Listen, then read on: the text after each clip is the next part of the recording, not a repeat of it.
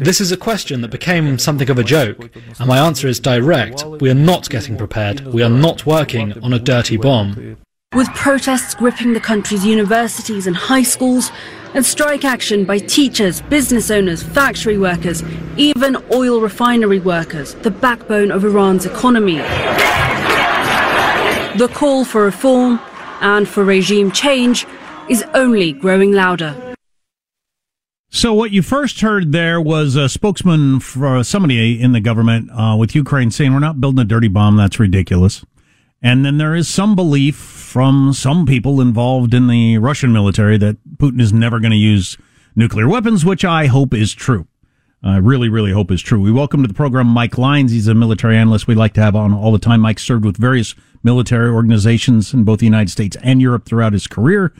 Went to West Point, all kinds of really cool stuff that make you a regular guest on CNN. I see you there all the time. I look for your shots on CNN. Mike Lyons, thanks for joining us today. Appreciate it. Jack, thanks so much for having me back. Yeah, I'm following this story closely, but I feel like there's been a dead spot in coverage for the last week or so over what's going on with Kherson and that region. Can you fill us in on what's happening? Sure. So the tactical military guys, right, the generals and the people that like to see the moving tanks on the ground are noticing that the Ukraine military is doing very well. They're winning battles in this area there, and they're taking advantage of the Dnepro River, which is a natural boundary between, let's say, Kherson and kind of the rest of that occupied region within Ukraine that Russia has been in since 2014. And if Ukraine can push Russia out of Kherson back across that river, then the question gets to Ukraine is how do they cross the river if they want to keep this attack going? But then also if you go a little bit further east there's a separation that could take place. They could basically cut off the Russian military from its supply chain that would come from the east, and you could have 10 to 20,000 Russian soldiers surrounded and potentially surrender. They're going to get cold too. Winter's coming, right? So they're going to get cold here in December and January. And so I think from the tactical perspective, from the battleship space perspective, the military guys are looking at this as saying we have a real opportunity to really put Russia in a bind. However, Russia's still fighting the strategic battle, and they're coming back with drones. They're hitting Kyiv. They've got swarms. They've got all other kinds of things. And so Ukraine's got to also worry about air defenses. So there's multidimensional military chess taking place right now. And, if the Ukraine military on the ground in the chaotic face of the battle can force Russia to large area surrenders, they might bring them to the negotiation table. Who knows? Wow. So there is a pretty consequential battle perhaps being lined up right now. Yeah, that's the way I see it. And it's not only for Kherson, it's for that whole southern region because now it threatens Crimea, which I think is their Alamo. That is non-negotiable from Russia's perspective. They have to have that warm water port, and they've had it for the last 100+ years. They've had an agreement with the Ukraine government to have it. You see Elon Musk, in his tweets about trying to make peace, saying right. that, Russia gets it. I mean, it's almost like a fait accompli. That is something that without that, Russia does not project power in the Middle East, doesn't project power in the Mediterranean nor in the Atlantic. It creates a significant problem for the Black Fleet. Where does the Black Fleet go at that point? So that's their Alamo, and that might be the place where they do use those tactical nukes to create a boundary between them and Ukraine as they try to formally try to retake it. Well, I want to ask you about that, but before we get to that, Zelensky says it's non-negotiable from his standpoint too that you're staying in right. Crimea. Of course, that could be a negotiating position. Yeah, I mean, it's going to be difficult for the Ukraine people, and him in particular, to acquiesce any territory, I think, back to Russia, even though they've occupied a lot of those regions since 2014. They've had influence over it at the very least, and they've influenced their Congress. It's part of the reason why the Ukraine government was in such turmoil for the past few years, because so many of the politicians in that part of Ukraine were on Russia's side. And it's hard, again, today's world, all of a sudden be cutting up this country and then having it sliced over to Russia.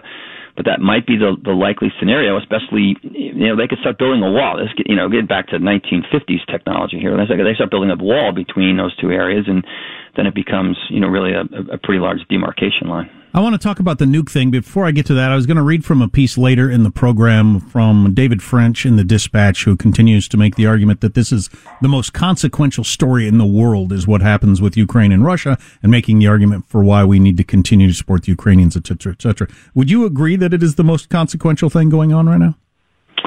For the United States, no. It's a regional conflict, and it has more impact on what happens in Europe. And for those people who are globalists, they might think that's the case. But really, at the end of the day, this is a regional conflict. It does not, it's important for the United States from a national security perspective, but it's not the most important. We've got to keep our eye clearly on our main threat, and that's China, and that's what could happen in the Pacific. I think we can do what we can as an infrastructure to support the Ukraine military. I mean, what's happening is, for example, the air defense platforms that we ordered, the Army ordered 50 of them, let's say. I think that's what the number was, 50 from Raytheon. And I think we've bumped that number down to allow 20 of them to be built for Ukraine. They won't get there till the spring, and it might not even matter. So those are the kind of things we're doing in our country to try to help this. But from our national security perspective, it's not, we're not putting troops there. It's not enough to start World War III, that's for sure. Well, I'm glad I asked you. So you don't think if this went the wrong way and Russia gets to keep a big chunk of Ukraine, that destabilizes the world so much that it's the most important story out there? I don't, and it all comes down to back to what these European countries do when that potentially happens. If they, everybody wants the world to go back to February 23rd, right? They want the oil, they want they want all that to happen, but that won't happen. So look at the Germans. The Germans have decided to go ahead and sell China a quarter of one of their major ports in Hamburg. I mean, no one's learning. No one's realizing where the world is going here and how it's getting, kind of divided up. I think that we have to recognize, when there's finally peace in Ukraine at some point, there'll be something called Ukraine left over, and the West should do what it can to rebuild that country. But anything to the east of it's got to be dealt with, and we've got to recognize we have to cut that off and not have these kind of relationships with that'll allow them to expand their imperialistic motives, because that's what they're trying to do.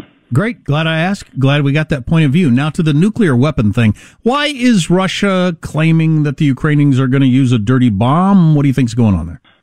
Yeah, it's false flag stuff. The Putin playbook, right? All those things you hear these guys talk about. It is.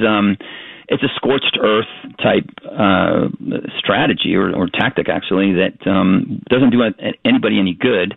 If they decide to destroy the nuclear plant in Zaporizhia, for example, or use some kind of chemical that will have a long-term effect. I mean, obviously a nuclear type implosion or something would be a lot worse. But dirty bombs are, terror type weapon systems that deployed in subway systems, for example, designed to, kind of kill quickly and terrorize the population. Russia is going to wreck anything that they can't keep. It's going to wreck, and we have to say that that's what's going to happen, and know that they have the capability to do that, and they're not going to stop. It's in their DNA. They're not stopping, and they're going to continue to fight this. They're not going to give up the winter, for example. They're going to do whatever they can as this drones and the missile systems they're targeting right now, the infrastructure, energy infrastructure. They're going right after the heart of Kyiv. They're going to try to put as many Ukraine in the cold and the dark as possible they can for this winter. They're not going to give that opportunity up. So you are uniquely qualified to talk about this whole using a tactical nuke. Explain what your background is in that, and then how Russia might use that to de-escalate there in Crimea. So I was a tactical nuclear officer in Europe in the 1980s when we had those weapon systems, and if we were going to use them, we'd use them in the retreat, because they fire a certain distance, let's say anywhere from 18 to 20 miles ahead, and they would render that area, uninhabitable for a certain period of time. They are combat multipliers, and they kind of fix conventional forces in play because they can't then come through those areas, and that's likely what they could possibly do in Crimea if they use that as kind of the last ditch effort. Now, we would be able to monitor whether they're in theater or not, using satellites, using different technologies to say. But they're also dangerous, and given the fact that they haven't necessarily fired one, they're most likely delivered by artillery. They could blow up in the tubes. They could destroy Russian units that are trying to use them themselves. So there's lots of things that can go wrong still with what's going there when it comes to using a nuclear weapon, which in most cases is why they'll be used at the absolute very last use. So was our policy back when you were dealing with this during the Cold War, if we were getting overrun by the Soviet Union, all of a decide, you know what, we're going to try to take more of Europe. If we were getting overrun, we would have used a tactical nuke to give ourselves some time to regroup or whatever? Yeah, absolutely. We had them in our battery. We practiced taking them on our tactical exercises, and we practiced going through the authentication codes of having them released and actually using them. And they were not used in the offense. They weren't potentially used in the offense. I mean, I can talk about this now. It's all declassified. The General Defense Plan of Europe is called 33001. I'm sure any of your listeners that were back then, they'd probably somebody bringing back a good memory of it. But that's what it was all about. It was using a tactical nuke in order to buy U.S. time to retreat, because we were outnumbered and outgunned 6-1, 10-1 in terms of people back then, and that was the way we were going to defend Western Europe in the mid-'80s. Well, that's interesting. So I'm far from a Putin apologist, but so it wasn't unthinkable for us to do that if we were getting our asses kicked and retreating, so Russia might do the same. Yeah, that's exactly right. And it's their perception if they are, not doing well, and if their conventional forces aren't doing that. The thing is, they probably have enough conventional firepower to at least hold that off.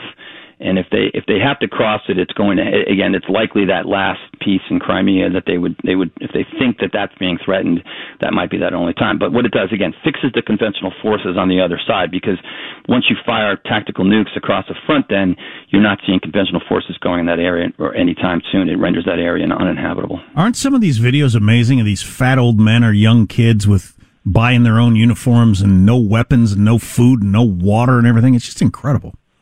Yeah, the thing is, we don't fight that way, obviously, but for every one of those you see, there's 9 other Russians that are doing it because they know that if they don't do it, if they try to get away, they're going to get shot in the back or something like that. And,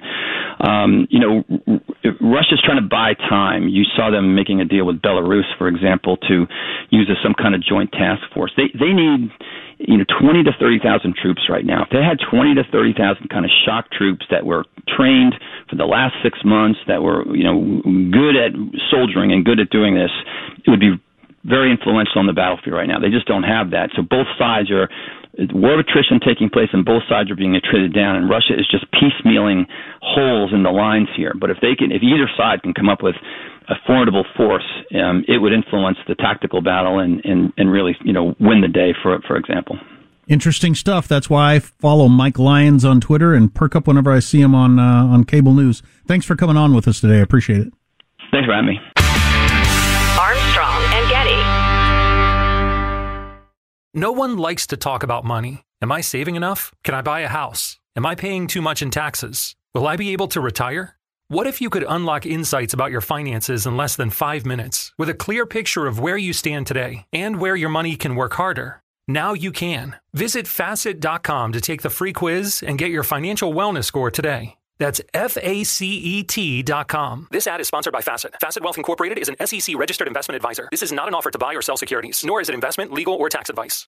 Residents at Brightview Senior Living Communities enjoy enhanced possibilities, independence, and choice.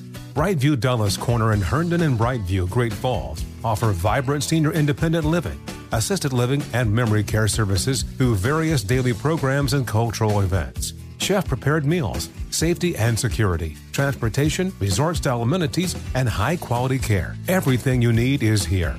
Discover more at brightviewseniorliving.com. Equal housing opportunity. Introducing the Lisa Chill Collection, your answer to hot nights. These mattresses beat the heat with ultra-cool covers, whisking away heat for the perfect sleep temperature. Save up to $460 on Chill mattresses and get 2 free pillows when you shop now. iHeart listeners can save an extra $50 off by visiting lisa.com/iHeart. That's LEESA.com/iHeart. Exclusions apply. See lisa.com for more details.